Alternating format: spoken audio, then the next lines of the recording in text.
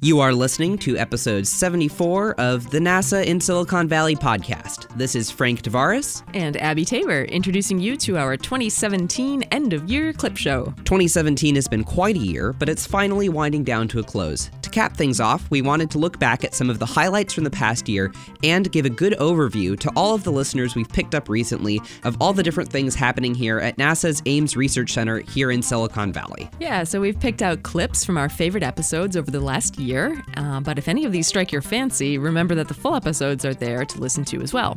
They're perfect for tuning in on a long road trip with the family or a flight home for the holidays. Sounds like we've got a great episode lined up. As usual, reach out to us on our social media platforms using the hashtag NASA Silicon Valley. Let's jump on in.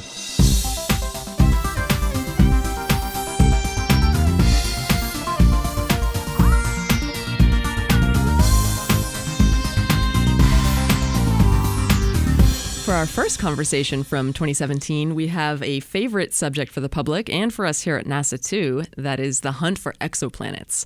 The Kepler Space Telescope has discovered many, many planets orbiting stars other than our own sun.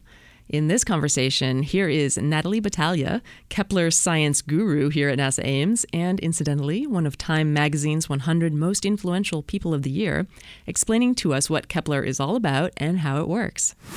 What is Kepler? For anybody who has no clue, they're listening for the first time. Well, it's a space telescope. We call it a photometer, photometer. Photo is light, meter is to measure. So you're measuring light. And so, but with a space telescope, you're using a mirror to collect a bunch of photons, and you focus those photons onto a detector that turns the photons into a voltage, and you measure that as a number. It tells you about the brightness. But Kepler was NASA's first mission capable of detecting an Earth-sized planet, moreover, a potentially habitable Earth-sized planet.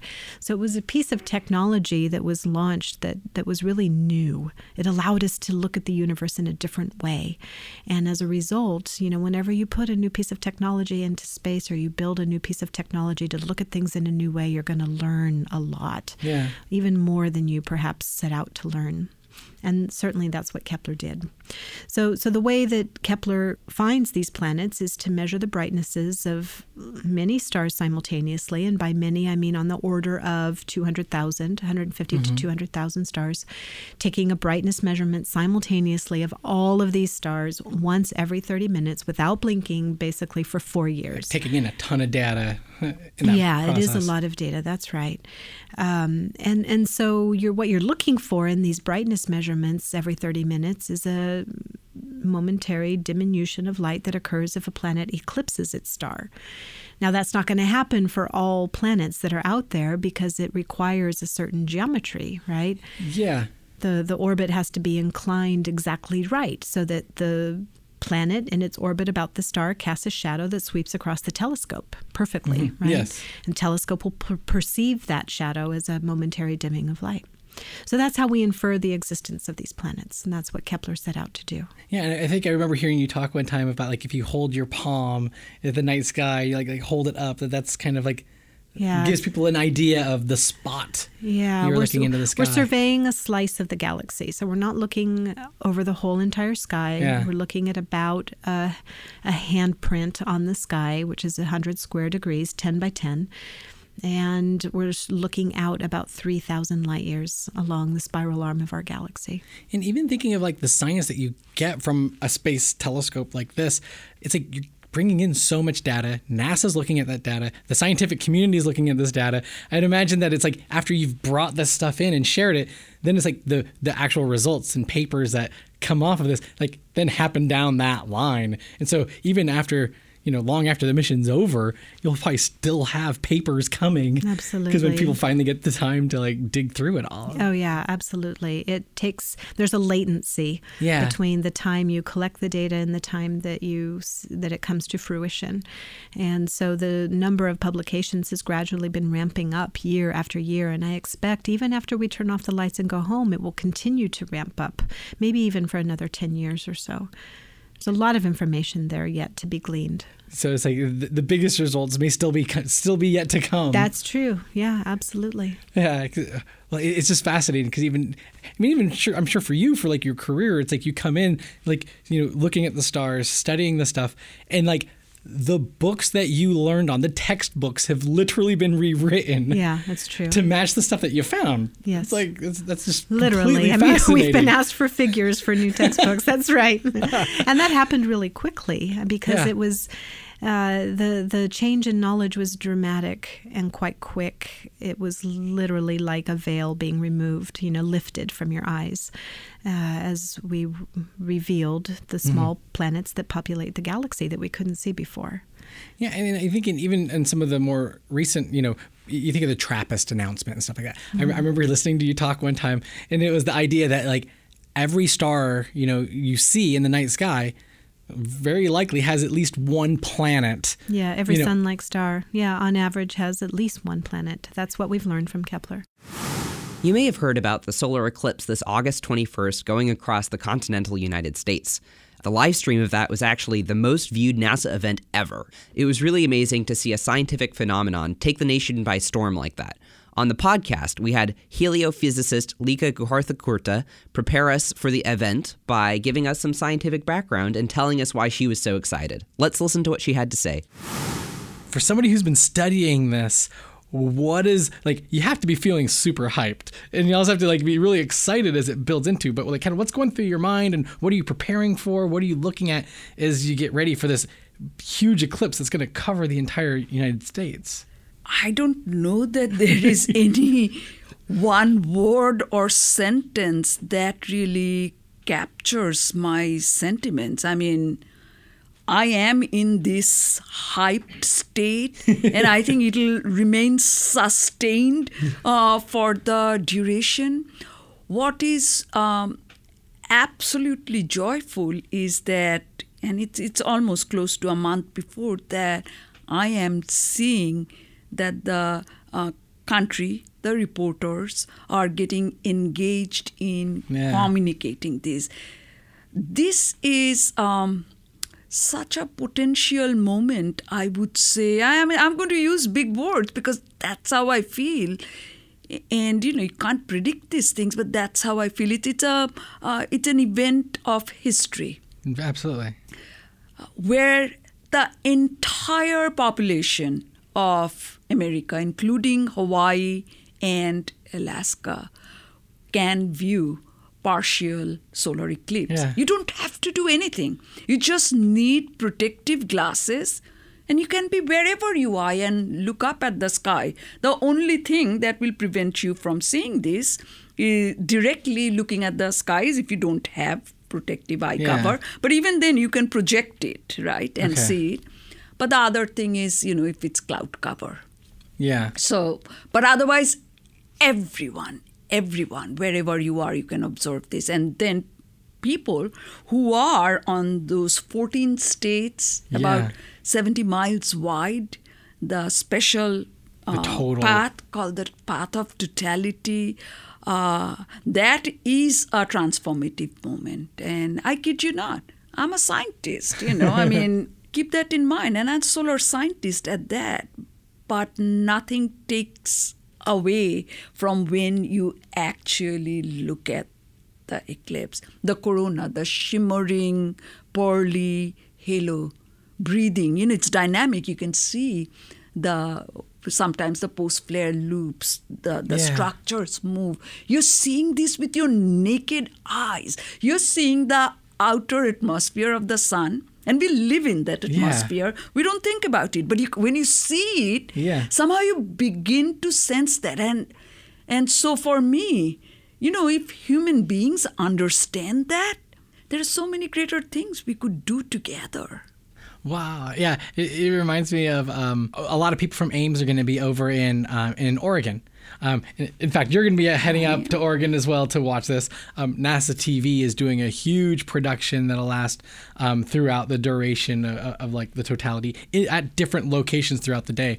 But we have this drawing up on our whiteboard in our office where it's it has it says, I think an 80% of eclipse, and it was kind of making that emphasis of the total eclipse will be up in Oregon, but we're still going to get like 80%. And it was like still really cool. So for the folks who are not necessarily in the path of the totality, you're still going to get quite the show. Imagine most people have never seen an eclipse sun, whether partial or total.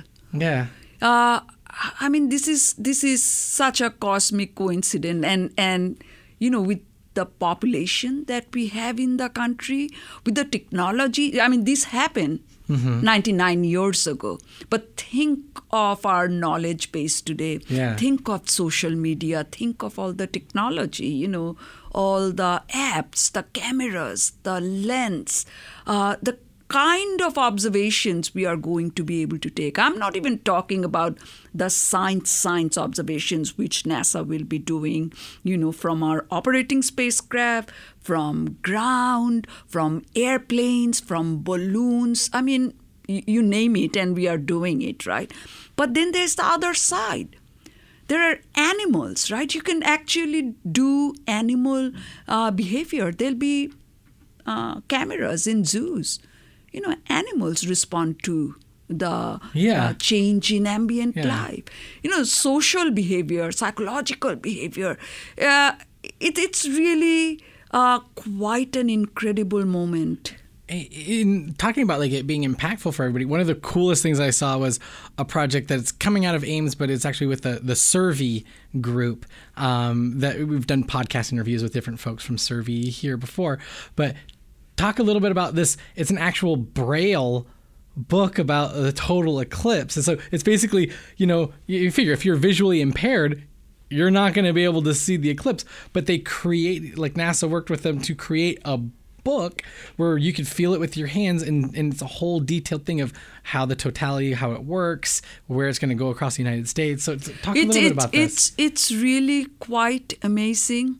I mean, the steps that NASA will take to make this accessible to almost all, even the ones who are visually impaired through tactile sense. You kind of get that imagination, basically, of what's happening, what's the phenomenon like. And we have done this for the eclipse, for them to be part of it and understand what's going on. We have done this with other missions, actually. We do it through Braille. Sometimes we produce music out of the data we collect in the deep space, where we think space is empty, and it's not.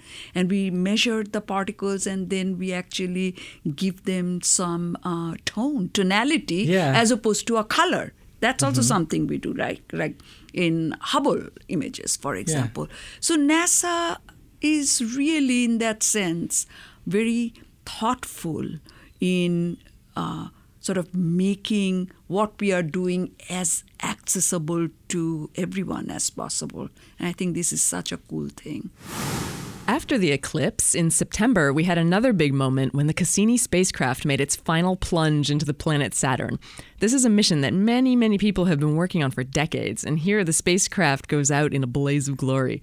I had the chance to talk with 3 members of the original science team who have been studying Saturn's rings and its moons. I asked them what they think will be the lasting impact of this captivating mission and basically how they'd say farewell.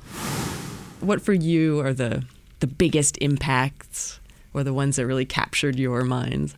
Since you mentioned the rings of Saturn, let me say a few things about what we have learned. Saturn's rings are really like a vast dynamical laboratory. It's a big, giant particle disk where the particles interact like molecules in a fluid. So we treat it like a fluid, collisions and such. That's neat. It's a great way to understand the processes by which our planet formed from the disk of particles and gas that originally surrounded our sun. It's a laboratory for us to study that. All those processes in the rings probably happened in one way or another in our own forming solar system and in other forming solar systems where we see all these thousands of exoplanets. Oh, okay, right. So Saturn tells us about Earth, potentially. Tells us about Earth. Beyond. And beyond, no doubt. Wow. The other thing we learned was that Saturn's rings are changing before our eyes. This fluid flops around and moves and changes, and we see things colliding and recreating as we watch. That's been fascinating. In fact, the whole origin of Saturn's rings, we think it's whether they formed in the last couple 100 million years is a hot topic these days. That is around the age of the fish on Earth or more recently. Oh, interesting. And there are things that are still being worked, so we can't answer that question right now. There's data being taken right now by Cassini that we'll hear about in 2 weeks, and this work will go on. But this is a very hot subject right now about Saturn's rings. So this whole concept of impermanence and change applied to this vast structure has been something we've really learned very well through Cassini. That's very cool, yeah, because we don't think about the outer solar system transforming and going through long-term change. Exactly. We don't get the chance to see that normally. That's right. Yeah, neat. Well, that's a good takeaway. How about Dale or Chris? Well, my farewell to Cassini would be thank you for the revelations of Titan's liquid methane lakes, and even more so for the organic rich geysers on Enceladus, because that's given us astrobiologists a clear direction on what to do next. So, and we're doing it. Awesome. We look forward to that next chapter, clearly. Dan? I see two things. One is that the things we've been finding with Cassini in the Saturn system give us ideas for the use of the James Webb Space Telescope, which will be an enormously powerful facility to be launched in about 2 years from now. Right. And the other thing that comes to mind is that Cassini, with so many of the other things that NASA does, is most often the best news you ever get. And in a world where the media are jammed with not so good news, almost everything you hear from NASA is good news and stimulating. And I think that this is a tremendous gift to not only the American public, but to humanity, that NASA has these lofty goals and has found ways to achieve them, and with a cadre of talented and anxious and vigorous young people to carry these missions out. We are often the best news you'll ever get. Absolutely right. Couldn't have said it better myself. That's so true. You feel that around NASA Ames. Next, we'll hear from Ali Guarenos Luna, engineer and deputy project manager here at Ames. She works on safety systems for CubeSats. Those are small satellites that bring scientific experiments and technology demonstrations into space. One of the projects that she mentions here, TechEdSat and its ExoBrake, recently was launched and deployed from the space station. Let's hear more from her. So what are some new innovations or engineering things that you've had to implement? Examples, in the beginning, it was completely, try this, try that, and, try to see if you satisfy, the safety engineers in the space station. So one example that I can think of is the Ali switch, which is the auxiliary lateral inhibit switch. Okay. So it's named after me. It's named Ali. Yes. Because how fortuitous. It just happened. So we were building this CubeSat, right? And the space station was we need to make sure that when you are inside the space station, you don't get turned on and start emitting, from the radios that you have. We had 3 radios. And they were really worried because even though it was 1 unit CubeSat, 1 unit is 10 by 10 by 10. Okay. So 10 centimeters by 10 centimeters by 10 centimeters. They were worried that the 3 radios that we have, if it happened, something might have happened inside the space station where the satellite turned on, we will be radiating an interference with the communications to ground. Oh, wow. And so you're talking about, the life of the astronaut and not having constant communication with ground is very important. Yeah. We had 2 inhibits in the foot switches in the frame, and they were going to be against the plate of the deployer. So you shouldn't be turned on unless you get, ejected from the deployer. Okay. Right? So, they were like, that is not sufficient because the frequency that you have in your CubeSat is too high, and we need to have a 3rd inhibit. Oh, wow. So where did you put a turn inhibit in a 10 by 10 by 10 centimeter CubeSat, right? Yeah. After you had already built it, because we already had built it, right? So, to satisfy that requirement, we ended up, thinking about, we spent like two days, thinking between all the engineers and figure it myself. out. Yeah. Where do we want to put the third inhibit, right? Do we want to put it in another food? Do we want to put it on top of the, on the opposite side of the other inhibits? Where, right? And so from my experience of building amateur rockets, Okay. because I usually do it on the summer and I go to Nevada and launch, amateur rockets. Okay. Sometimes you have switches that they have a leverage, so they're compressed, and when they come out, when you have a payload inside the rocket and they come out, the leverage, it gets lifted and then the payload turns on. So the act of it lifting flips the switch. Yeah. Okay. And so I was like, well, we can use something like that, but we need a roller, because what happened on the frame of the deployer, you have to be very smooth. You don't want to scrape the deployer, right? So it has to be smooth. And so I was like, well, we can have the same switch, but with a roller. So it's To smoother. make it, to make not it friction. Go, that's right. And not to scrape. And so we ended up finding one, and then we put it on the side of the frame in one of them. And then I was just like, well, we can do it, right? So we implemented. And so my friends, the next day we came around, to meet and talk about, the frame, the inhibit. They came out with that acronym, the axillary lateral inhibit, to name it after me. Nice. And that's what we've been using ever since, actually. Oh, that's awesome. So your namesake. Yeah, your mistake. Yes. So that's one of the things that I found it really interesting, that, you wouldn't think about it, but, it just happens that you needed to have it and just figure it out, find a way to make it work. So what kind of stuff are you working on? Are you looking forward to? Well, coming up, we're having another satellite, which is TechSat 5, being deployed from the space station. Okay. And it's going to be the first satellite that is going to be controlled to the orbit. It has an exobrake, which is a cross parachute, if you can think of. And it has a winch. And we're going to control it from the ground. Actually, the winch, we're going to control the winch to make sure that we can pull in the two wires that are connected to the exobrake. Okay. So when we are in a certain orbit or altitude, we can change the shape of the exobrake.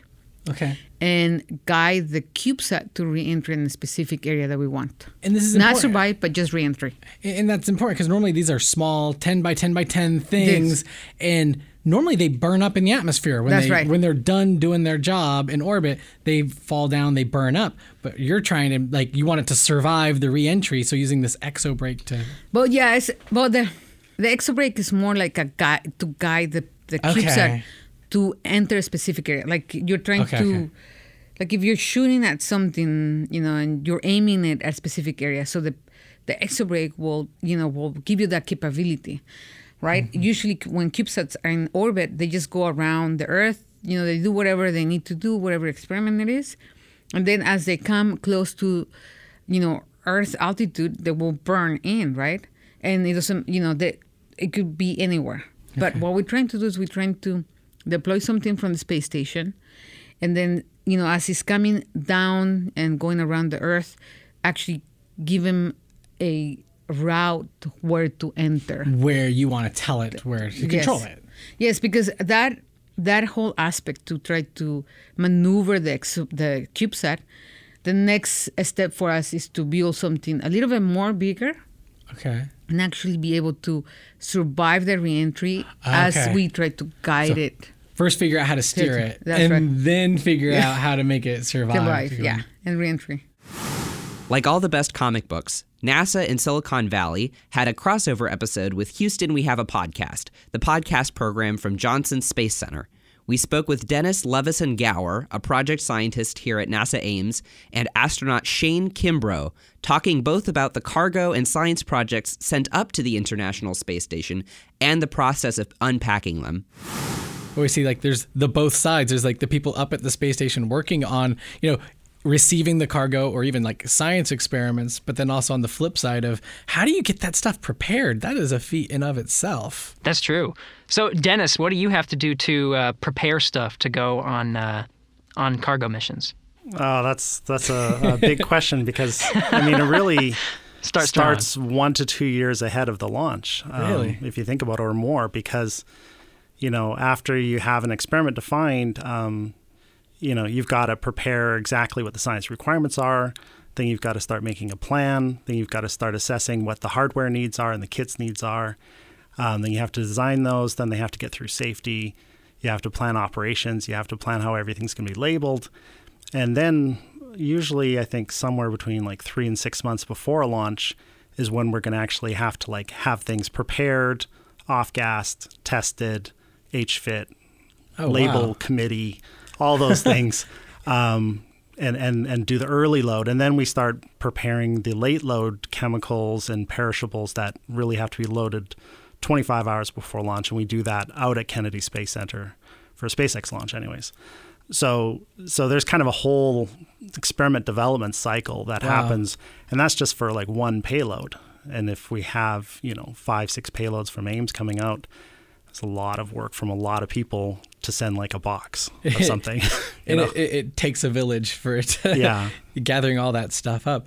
But I'm always curious, like on your guys' side, on Shane, for you guys, like when you receive this cargo, like how exactly does that happen, or how does that work? Do you guys just, I mean, you're like you're unpacking the trunk from a trip, Yeah, no, we're always excited to open up the hatch and get new stuff. It's kind of like Christmas every time we get one of these vehicles up there. But the way we go about unpacking is very organized, and it has to be that way. We have a great team on the ground that gets us ready and prepared with all kind of documents and keeps us organized with charts and things on how they want it to be unpacked. And so we follow that, religiously. We'll have somebody in the crew is going to be called the load master, and that person's responsible for that vehicle. If we just start pulling things out and stowing things where we want to stow them, that's not the way it's going to be, because we'll never find that stuff. So we really have to be disciplined and put things where they're supposed to go.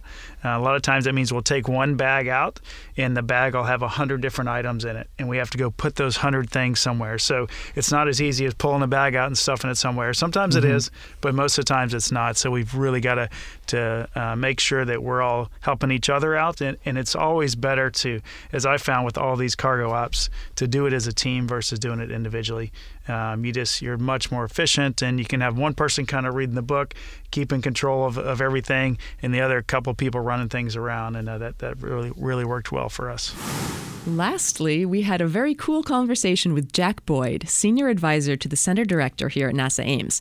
Jack has 70 years of experience here. He arrived back in 1947 when Ames was a part of the National Advisory Committee for Aeronautics and helping to lay the groundwork for modern aviation.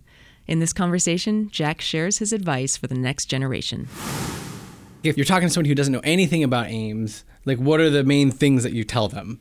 Well, I ask them if they've ever heard of supersonic speeds. Okay. And most of them haven't. What is supersonic speeds? And I explain, Mach waves, Mach cones, sound barriers, etc., and how valuable it would be to get from point A to point B in 1 hour instead of 5. Yeah, really. Flying from New York to London in Concorde was like 2.5 hours.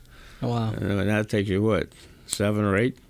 Yeah. So to get around the world, and the world is opening up, as they all understand, it's really valuable to do this kind of basic research. Otherwise, we have to depend on some other country to do this, and that doesn't turn them on at all. So they love the idea of space. They don't know why quite, Yeah. You talk about Mars, they think of little brown men. Talk about, like Carl Sagan designed that plaque that we have that we put on the Pioneer spacecraft. Okay. Ames managed a little spacecraft called Pioneer back in the 70s that went beyond Pluto. And Carl was working with us, and he designed a plaque where he said, E.T. is out there. I firmly believe there's extraterrestrial life somewhere in the universe, and someday we'll find it. And if this Pioneer is going to go beyond the solar system and it went beyond Pluto, to put something that would tell people what we're all about. Yeah. So he designed this very interesting plaque, which has 2 human forms on it, for one thing, a male and a female. And it shows this solar system with the sun and 9 planets. And this spacecraft comes from planet number 3. Okay. And so you'll know, one, where we come from, and you'll know what we look like. And some smart person said, well, they'll think they look just like us, except we don't wear clothes. If you've seen this plaque, Yeah. it's 2 nude humans. Yeah.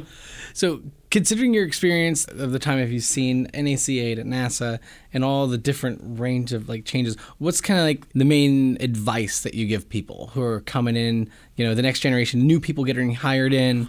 You do 2 things. I'll do 3 things. One, listen to the older folks who are here because they really know what they're doing. Yeah. They've developed remarkable ability to build new airplane or build new spacecraft. Mm-hmm. Be sure you get along well with people because you have to depend on the people. There's no question about it. You got to depend on people. So if you're a manager in particular, Yeah. you better be able to get along with them and get along well. And 2, don't be afraid to go out and learn something new, as I tend to do. If you I want to be an engineer, that doesn't mean I can't learn about other things. So do those 3 things and you'll probably get along pretty well. And that is it for 2017. Thanks so much for tuning in. Thank you all. We'll see you, or more accurately, you'll hear us, in the new year.